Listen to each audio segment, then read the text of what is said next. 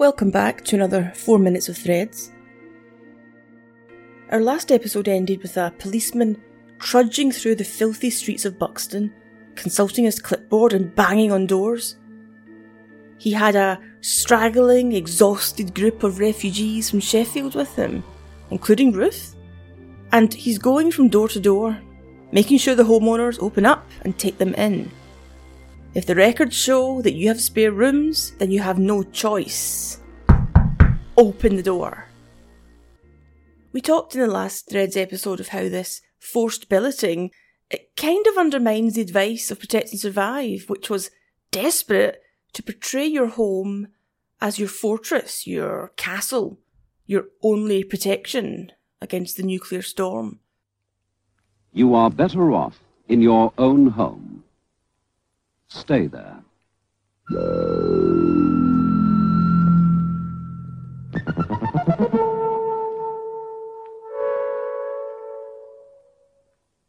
Stay in your own home, it commanded.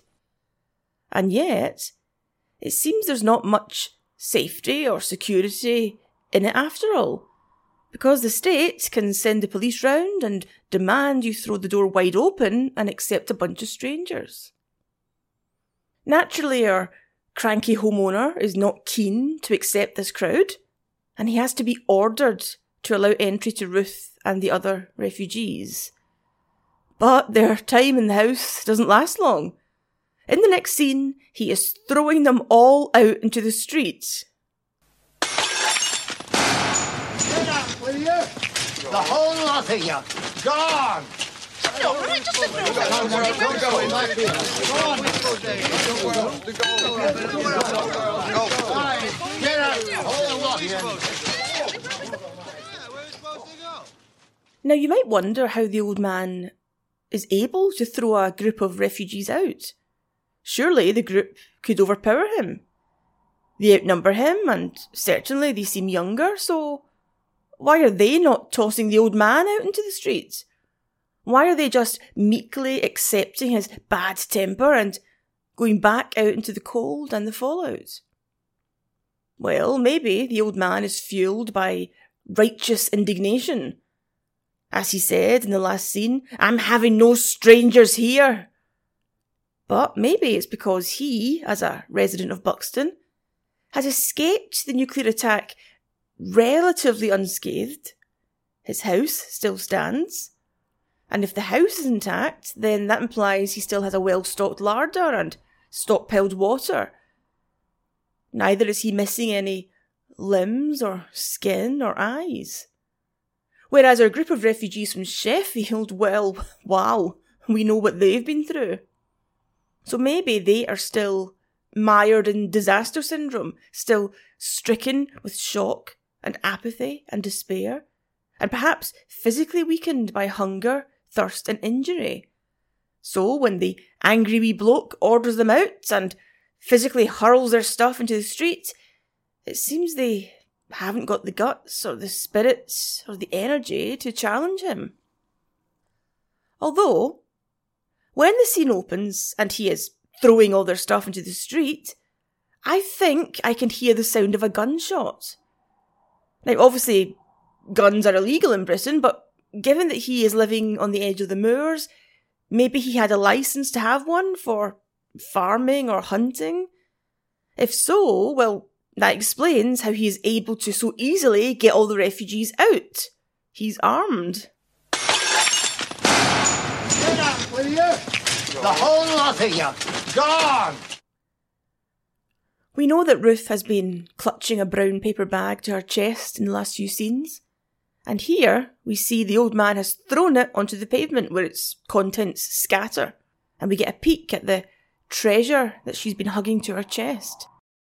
Curtain hooks, an orange rubber glove, a spoon, a few coins, some green wool, some sugar cubes, and of course, Jimmy's Book of Foreign Birds. It's a sad mixture of the practical and the useless. We know why she has Jimmy's book, of course, sentimental reasons. The orange rubber glove, well, it makes sense, given all the dirt and debris she's living amongst. The wool, well, that could be useful for tying things, holding things, repairing things, maybe even for trapping and killing something. Sugar cubes make sense, as they were recommended as a stockpiled foodstuff in fallout shelters, as they provide a quick release of energy, and they melt on the tongue. And the melting on the tongue part is important. I've told you before of British civil defence planners who were concerned about our delicate tongues and mouths after nuclear war. It had been recommended that if Britain had gone ahead with public fallout shelters, which of course it didn't, but if we had gone down that path, they should have been stocked with boiled sweets to give that same quick release of sugar and energy. But my archives show me that one planner raised a concern that the continual sucking of boiled sweets might aggravate the roof of the mouth. Sugar lumps, however, can simply dissolve on the tongue. So that's Ruth's practical stuff. But she also has the seemingly useless. Coins, for example. We know now that money has no value. And curtain hooks.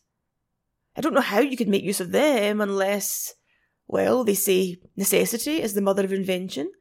Maybe these desperate times will reveal a use for these twisted wee bits of white plastic. Or maybe she has gathered them purely from a newly acquired hoarding tendency. She has lost everything, therefore she will clutch and gather anything she can find to perhaps try and make up for having lost so much. As the scene ends, we get another hint that perhaps our Sheffield refugees are indeed still in the grip of disaster syndrome. Because if the old man is indeed wielding a gun and firing, there are no screams and Hollywood, run for your life, let's get out of here. Instead, we hear from the refugees as he chases them away, just general grumblings and complaints, and one man says in a slightly whining voice, "Where are we supposed to go?" Now, is this how they would react in ordinary times? In an ordinary psychological state? If some old guy was shooting at them? No. And so it suggests to me they are indeed stunned, shocked, blunted, apathetic. Classic disaster syndrome. Get up! Hold on! Where are we supposed to go? And we have an episode in the archive about disaster syndrome. I can't remember what it's called, but the title should be quite self-explanatory. There's the word panic is in there somewhere. Can't remember what I called it exactly. So our next scene shows us a feeding centre. We've talked before of how these would appear after the bomb, if the plans had worked, of course, and would probably be sited most commonly in local schools or community centres, because not only are they familiar and recognisable public buildings, but they will have kitchens and communal areas. Well, that's if the plan worked out, of course. In this scene here, our survivors are outdoors. They are hunched and huddled in blankets, and they're shivering in the cold. Nuclear winter has, of course, descended. And they are tearing at chunks of bread with their teeth and gripping old chipped mugs and bowls. Now, this is clearly not the dining area of a school or community centre or church hall. We can assume then that those buildings have been rendered unusable by blast or fire, or perhaps they're simply overwhelmed, and so others are forced to take their bread and their soup out into the street. Now, I'm assuming it's soup they've been given because we can see people dipping their bread into their mugs, and it does contain a dark liquid. So perhaps it's a thin soup or stew. And we see the same dark liquid being ladled out into bowls. Now, when I interviewed Mick Jackson, of course you can find that interview in the archive, he described filming this scene, and he had wondered, how do we, on a tiny budget of course, recreate a feeding centre and the sense that hundreds and hundreds of refugees are constantly queuing and filing past for their helping of food? He said they set up the camera to show the fire burning and in the hands of the anonymous person who's ladling out the soup, and we see people walk past slowly for their helping. But of course, behind the camera, they were simply circling and walking back round again, so we're seeing the same small group of extras filing past. But of course, it gives the impression that there's an endless shuffling parade of starving refugees. We also see one of the refugees, as he collects his soup, placing a grubby stub of paper on the table. So this must be some kind of rationing system to make sure people don't keep queuing up for extra helpings. There will be no post-nuclear Oliver Twist tactics here, please. You hand over your ticket and you get your allocation and you get no more. Indeed, as this scene plays out, we can hear a distant, crackling loudspeaker issuing instructions.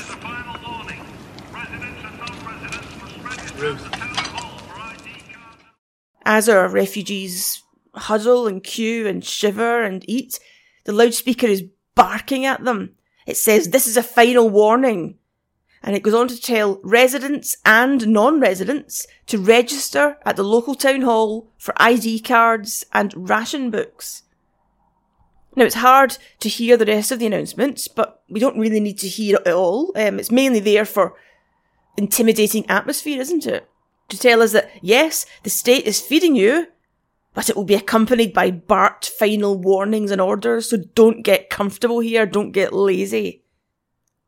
And it's interesting that the announcement differentiates between residents and non-residents. So clearly, both groups are being ordered to go to the town hall to get their ID cards and their ration cards.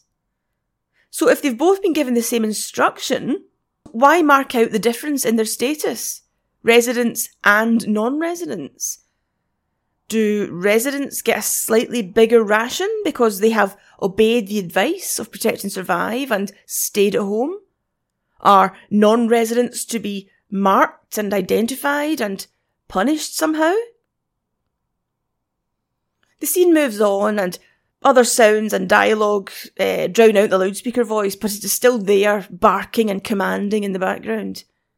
A reminder that the state and the authorities are still here, still in charge, at least for now. As people keep filing past the soup pot, dropping their tickets and getting their ladle full, we see Ruth in the background. She sits on the ground, huddled against a wall, absolutely intent on her food. And then Bob approaches her. Remember Bob, Jimmy's friend? The one who delivers the famous line, "Jesus Christ, they've done it!" Bob approaches her softly, uncertainly, and says, "Ruth? It is Ruth, isn't it?" Well, you might think Ruth would be overjoyed to see a friendly and familiar face, particularly someone who represents a connection with Jimmy. But no. She twists her body so that she is hunched away from Bob. Maybe this is some kind of animal reaction, like she's guarding her food against a potential predator. She twists away from him and just carries on eating. Poor Bob slides down the wall and sits next to her with his own bowl, and he sadly and quietly mumbles on about Jimmy. I'm Bob, Jimmy's mate. We met once or twice, remember? Came to our last Christmas do at work.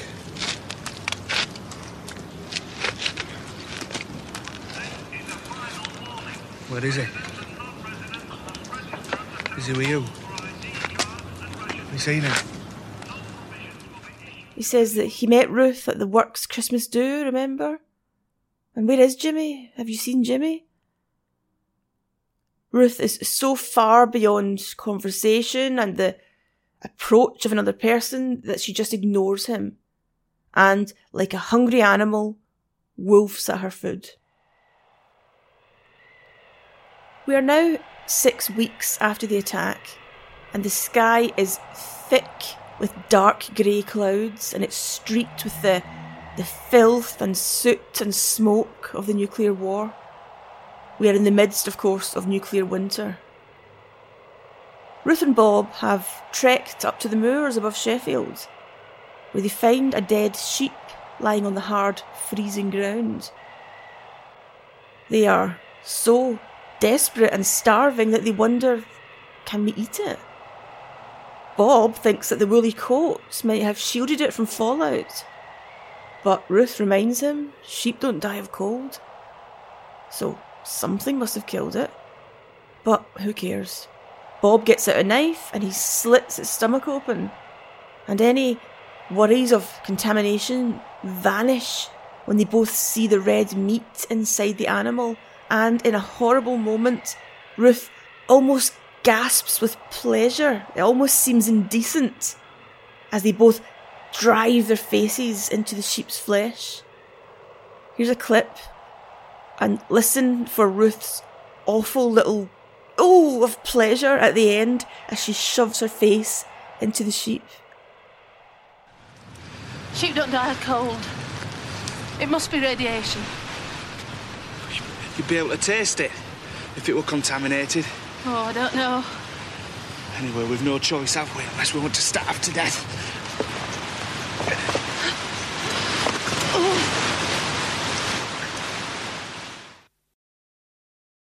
Later, after their initial furious hunger has abated, we see them both sitting apart, up on the dark moors, up on the stones, quite content gnawing at red, wet, meaty bones from the sheep.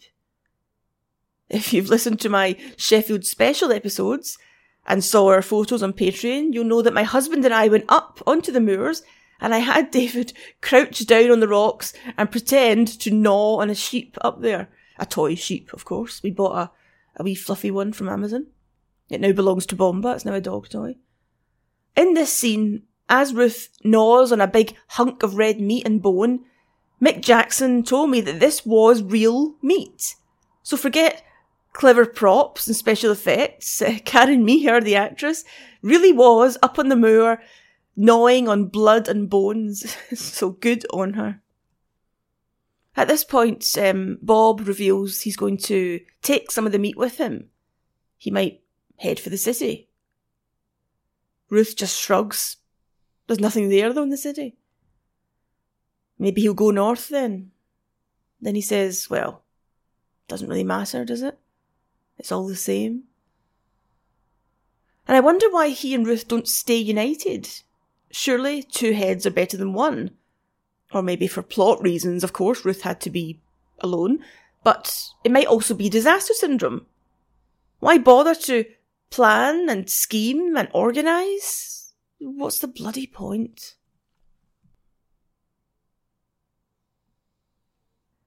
The next scene tells us it's September, 4 months after the attack. We are obviously still in the depths of freezing dark nuclear winter. A reminder for any new listeners that there is a special episode in the archive about nuclear winter where I interviewed a professor, an atmospheric chemist, who was able to explain to us exactly what the theory of nuclear winter is, what would happen, and we asked him some questions about how it would relate to threads. It's a good episode, I think. So seek that out if you need a little refresher on what nuclear winter would be. So this next scene tells us we're in September, 4 months after the attack. Ruth is still up on the moors and is alone.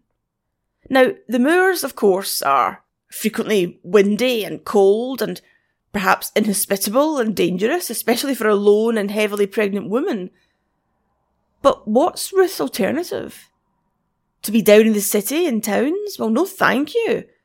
Because that means, the cities in particular, mean lawlessness, rubble, debris, mounds of decaying dead, and of course the threat of other people.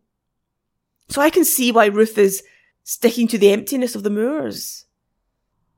She has taken shelter in an old, dilapidated barn, and she's sleeping in a big heap on the floor. And for a second, she opens her eyes wide suddenly and sees in her imagination Jimmy as he bent down his aviary to feed his birds. Again, there's no reaction from Ruth. There's no Hollywood retching and sobbing for her lost love. Threads is just too good for that. Instead, she just lies there, her eyes wide, as she sees this image of Jimmy. Other images appear as she lies there. A baby in a buggy. And then the infamous woman she saw in the rubble who was clutching a dead baby to her breast. Ruth still lies there, huddled up on the floor. Her eyes are staring wide with despair. It's a wordless despair. As I say, no need for crying, no need for big impassioned speeches, not even a tear. She just lies there with her eyes staring as these images flit through her mind and as they appear briefly for us on screen. Her eyes are wide and then she simply closes them again. No point in emotions and crying, it just uses up scarce energy. No point. Absolutely no point. She simply closes her eyes again. And there our 4 minutes end. Now let me apologise please for my absence. We haven't had a podcast for a couple of weeks. I've been very busy with the book. The book is out on 6th of April. If you're a new listener, that's my book Attack Warning Red, How Britain Prepared for Nuclear War. I was down in London at a book event, and then I've been in the studio recording the audiobook.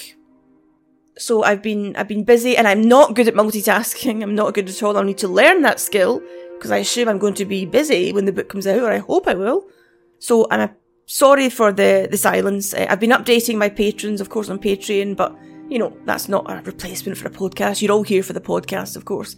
So I'm back home now, nothing in the diary currently.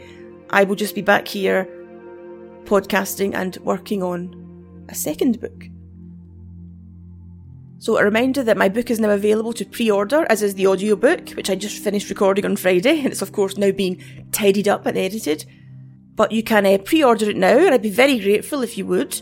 You can get it on any of the major book websites, of course, Amazon, Waterstones, Blackwells, Foyles, etc. And it's called Attack Warning Red, How Britain Prepared for Nuclear War, by me, Julie McDowell, and it's available to pre-order as hardback, Kindle or audiobook.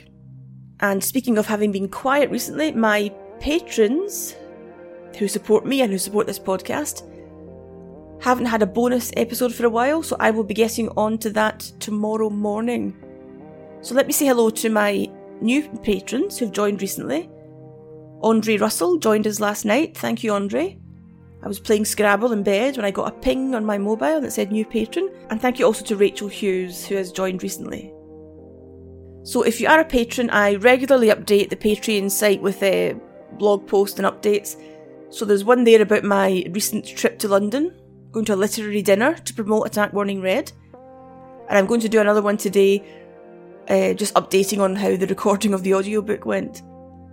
I just want people to feel involved and up to date in how the book is proceeding, because of course my patrons have been with me all throughout this process, offering support. So it's quite right that I share it with people. So if you want to join us on Patreon, we are at patreon.com/Atomic Hobo. And you can pre-order my book, Attack Warning Red, How Britain Prepared for Nuclear War. And I'll be back next week with another episode. Thank you.